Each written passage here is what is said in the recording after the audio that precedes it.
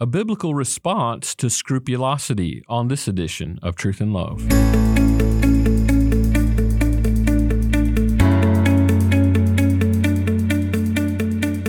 I'm Dale Johnson, and you're listening to Truth and Love, a podcast of the Association of Certified Biblical Counselors, where we seek to provide biblical solutions to the problems that people face. I'm joined again by Brent Osterberg. He has served as a pastor at Living Hope Bible Church in Mansfield, Texas since 2015. He received his bachelor's degree from Sam Houston State University, an MDiv from Southwestern Baptist Theological Seminary, and a DMin in expository preaching from the Master's Seminary. He's been ACBC certified counselor since 2009, and he serves with the Center for Biblical Counseling and Discipleship there in the Fort Worth area. That's a training center of us at ACBC. He's been married to Carrie for 20 years, and they have 3 children. Brent, looking forward to our discussion today. The things that we talked about last week, I think, were really critical. We introduced the topic of scrupulosity. We talked about how to identify some of these patterns, sinful patterns within a person. You shared a little bit about your story as well. We identified even some of the things that we treasure, the heart idols, we would describe them as, that are tendencies of folks who struggle with this obsessive and compulsive response. We've dissected that, I think, well, and you helped us to think through that. I want us today to focus on how we respond to that. So we're helping the counselor and the counselee to think through scrupulosity in a very particular way. So, brother, welcome back. I'm looking forward to our discussion as we get practical in our response here. I'm glad to be a part of this conversation. Thanks for having me on again. In order to address some of the practical help that's needed for counselors and counselees as well, when it comes to scrupulous fear, one of the things that I'd first say is that whenever someone is choosing to relieve their obsessiveness with a compulsion, then there is a self-trust there. Not only is there a self-trust in the compulsion, but there's a self-trust and the ability for a person to assess their own heart. So it's kind of a double self-trust in that regard. But the person that struggles in this way, they need to trust God's comprehensive knowledge and care of their lives. A wonderful text to take your counselees to who are really tormented by these obsessive, intrusive thoughts is to take them to Psalm 139. Right. So Psalm 139, David's very clear about God's knowledge of him. You search out my path, am I lying down, verse 3, and are acquainted with all my ways. Even before a word is on my tongue, behold, O Lord, you know it altogether. So he knows us through and through. We don't, he does. But listen to this comprehensive care that he starts to move into in verse 5. You hem me in behind and before, and lay your hand upon me. And so there's this sense in which he's got our back and he's got our front. Even if you're uncertain of whether or not you sinned in a certain way, God is taking care of you as his child. He lays his hand upon you. It's an expression of reassurance from God. And so we need to turn to him, trusting him to be that one that we need. Now, one of the prayers that I've often prayed to the Lord, seeking to trust him in moments of scrupulous fear, is to pray along with Jehoshaphat from 2 Chronicles 20:12, where he says, "Oh, our God, will you not execute judgment on them, the enemies that are facing him?" It says, "For we are all powerless against this great horde that is coming against us. We do not know what to do, but our eyes are on you." I pray that often. I don't know what to do right now, God, but my eyes are on you. And the very act of looking to him instead of looking within yourself is an act of faith. And so the person that is turning from self to the Lord's comprehensive care will find much hope. And also we've got to trust in the finished work of Christ on the cross. There's this desire for perfection or our version of perfection in religious OCD or scrupulosity, but we need to turn to Jesus Christ, who actually was perfect for us. And his perfect sacrifice on the cross is what we stand in and what he achieved for us there. And so I'm thinking of Hebrews chapter 10. It tells us every priest stands daily at his service, offering repeatedly the same sacrifices, which can never take away sins. But when Christ had offered for all time a single sacrifice for sins, he sat down at the right hand of God, waiting from that time until his enemies should be made a footstool for his feet. For by a single offering, he has perfected for all time those who are being sanctified. And so we trust him to be the one who perfects us, not ourselves. I would also say, too, there's several things we could get at here, Dale, but the person who's choosing to ritualistically or ceremonially confess sin, it's just an act. It's a mindless act that they choose as a compulsion to deal with their obsessiveness. And so it's just repeating prayers of confession, memorized prayers, not really thinking about them. And so there has been, by Michael Emlet and others, a call to relate to God. Forsake ritualism and actual relating to God. Our brother Heath Lambert has a wonderful chapter in his book, Finally Free, and Fighting Lust with a dynamic relationship to Jesus. I think that's the best chapter in the whole entire book because it could be applied to any sin you're dealing with, relating to God instead of just operating in this formulaic kind of way that doesn't have any sense of hope added to it. And so if you were to read the Psalms, like reading Psalm 119 and some of the stanzas there, you would see the psalmist relate to God. He praises God. He makes requests of God. He tells God of the righteous choices he's made for him, etc. It's not just this one-sided kind of repetition or recitation of things. It is a true relationship. And there is definite relief, real relief in that for the person who's struggling in these ways. Now, as you were describing that, I'm just thinking, that ritualistic type of confession and repentance, it's hard for us to say, we don't want to encourage people to confess and repent. That's very biblical. But that type of ritualistic approach is very me-centered. It's focused on me accomplishing some sort of work to calm the fears in my own heart versus focusing on the God of repentance, the God of forgiveness, the God of grace.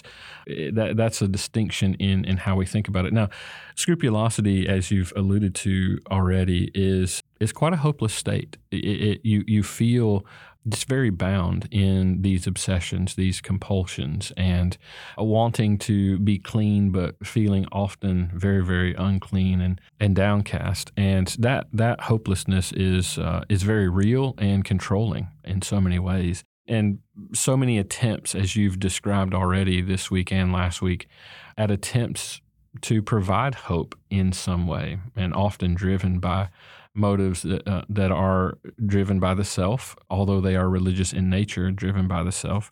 I want you to talk a little bit about particular hopes that you give to those who feel trapped in this type of darkness, this type of sin pattern.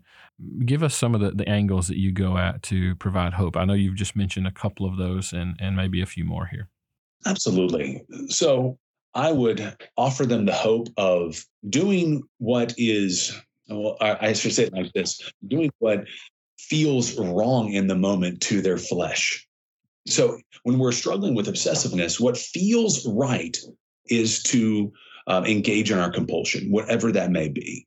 If it's morbid introspective, what feels right is to sit there and stew and look inwardly, like Lloyd Jones talks about a morbid introspection as dissecting your soul and laying it out there on the table to examine. That's what we're doing. That's what feels right, but we need to do the opposite. We need to do what might feel wrong to our flesh, which is turning from self to him actively. Not just in a prayer, even though a prayer is absolutely necessary. But I find, Dale, that I can use prayer as a way to continue in my morbid introspection. I think I'm doing something holy, but it's just repeating the same prayers over and over and over again. And I'm still thinking, I'm still dissecting my soul in that way. I haven't really turned in faith to the Lord with those prayers. So sometimes I've got to be very clear with a confession, yes, a request, but then do the next thing that God would have me do. And that might be going in the other room and playing with my kids, right? So that I'm trusting him with that fear. And so he wants me to be others minded. He wants me to serve others like Christ served me. And so I'm going to go wash the dishes for my wife. I'm going to go in the other room. And you know what? I'm not even going to pray about my problem anymore. I'm going to start praying for other people. Or I'm going to sit there and I'm going to praise God, not make a request, but praise him for who he is. And that's all I'm going to do. And that's an act of turning. It's an act of faith that is showing itself in things that might feel wrong in the moment. But that's not trusting what our heart is feeling, but trusting what God has revealed. And that's what we do as biblical counselors. I remember my son, Justin, when I was teaching him to ride his bike, what felt right to him whenever he started to feel his bike tip was to put his feet off of the pedals and try to balance himself on the ground. But I said, no, when you feel like you're tipping a little bit, what you actually need to do is the opposite, which is to keep pedaling, right? And then when he got that, he learned how to ride his bike. And that's similar to what I'm talking about here today when it comes to turning actively to God. And that's something that John Piper really hit on in a podcast of his when he says the only reason we need to look inward, speaking of introspection, is to know better what to look to Christ for.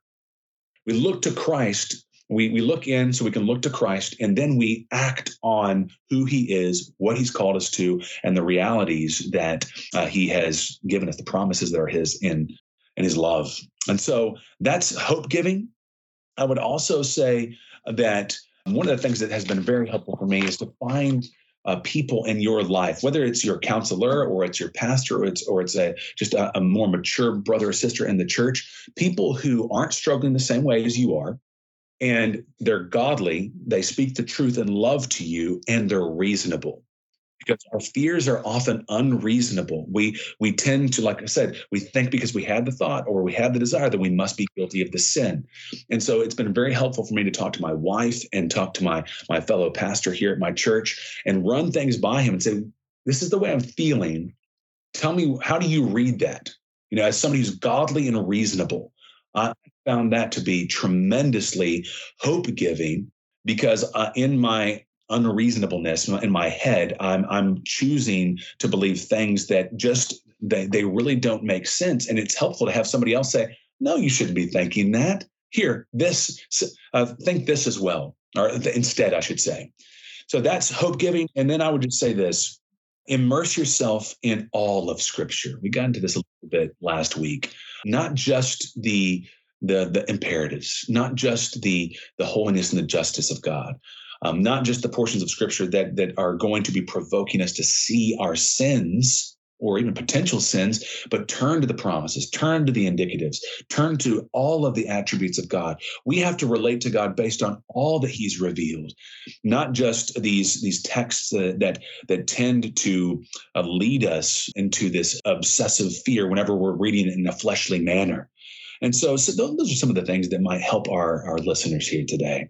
That's really helpful, Brent. I want to close out as we talk about this particular topic. We've worked through identifying some of the key characteristics. This week, we've been working through a biblical response and some of the treasures in Scripture that we need to swim in when we're tempted in these particular ways. And even as you're talking, I'm thinking, the evil one is so good in his allurement and his enticement of us.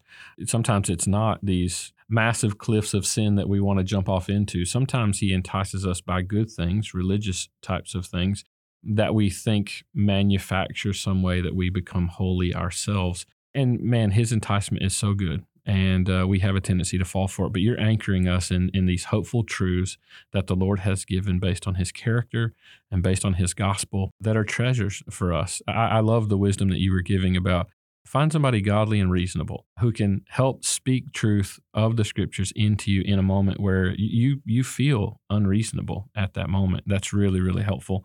Let's close out with some resources. I'll start because I want to introduce our listeners, as I mentioned at the end of our time last week. You've written a booklet on this with ACBC, our Truth and Love Resources, as a part of our Biblical Solutions series. It's entitled Scrupulosity, and you can find that on our website, biblicalcounseling.com. I think that's a really, really helpful resource to sort of work you full circle through the things that we've talked about last week and this week. I want to turn it over to you on some of the helpful resources, the things that you found maybe most helpful that are out there in literature that might be helpful to some others. Keith mentioned last year in his podcast that there's a little booklet by Michael Emlet on OCD, which is very, very helpful. But he's also got a couple of lectures I would point you to. You can go find those on CCEF's website. There's 2 different lectures he's done at 2 different conferences on this in particular. Very, very helpful stuff. One book that I would recommend, There's not a whole lot written from a biblical counseling perspective on this, but this has to deal with introspection in particular. It's a book called Think Again, Relief from the Burden of Introspection. It's by Jared Mellinger. So there's a fantastic book written by Jared Mellinger called Think Again, Relief from the Burden of Introspection. That book, I've read through it, I think, a couple of times now, and it is gold indeed. And so I recommend that highly. I think New Growth Press put that out. There's not a whole lot written on this from a biblical counseling perspective, but that definitely is biblical and gospel-centered. You can go to thecbcd.org. It's the Center for Biblical Counseling and Discipleship, which is here in DFW. And we've done at least one podcast on this. And there's 4 different lectures that Keith Palmer and I did at our local conferences on different issues related to scrupulosity that you can find there, and also some articles on it as well. Finally, there's a message from David Powlison on introspection called In the Last Analysis that you can find online as well. Those are all going to be very helpful resources. This is great, brother. Really, really helpful in the ways in which you help us identify appropriately, see the beauty of Scripture in helping us to deal with these types of issues, and then alerting us to some of the other resources that are out there. We will have some of this available in our show notes for the podcast, some of the things that Brent mentioned that you'll want to have easy clickable access to. And so we'll put those things available in the show notes. Those are resources you definitely want to chase down. Brother, this has been great. Very, very helpful. Thanks for taking time out for us and for our listeners. And we really enjoyed the conversation the last couple of weeks. I really appreciate it. Thanks so much.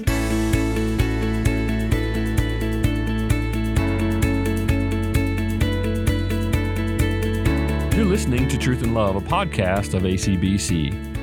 Talking with Brent today, I am reminded, since he lives down in the Dallas-Fort Worth area, of something that's coming to that area from ACBC. Our annual conference will be in Fort Worth, Texas next year at Southwestern Baptist Theological Seminary, October 7th through the 9th. But we have a very special event that's going on in conjunction with that. We're doing a pre-conference in Spanish. So if you've not heard, we were able to begin a Spanish-speaking certification process. And along with that, we want to begin to minister to those who speak Spanish. And so this year, we're doing a pre-conference on the topic of care of souls in the church, where it will be Spanish speakers specifically on October 7th at Southwestern Baptist Theological Seminary. There'll be 5 plenary sessions in Spanish. We hope to minister well to those who speak Spanish and see biblical counseling grow among our brothers and sisters there. So you can find out more about that particular event and other events at biblicalcounseling.com.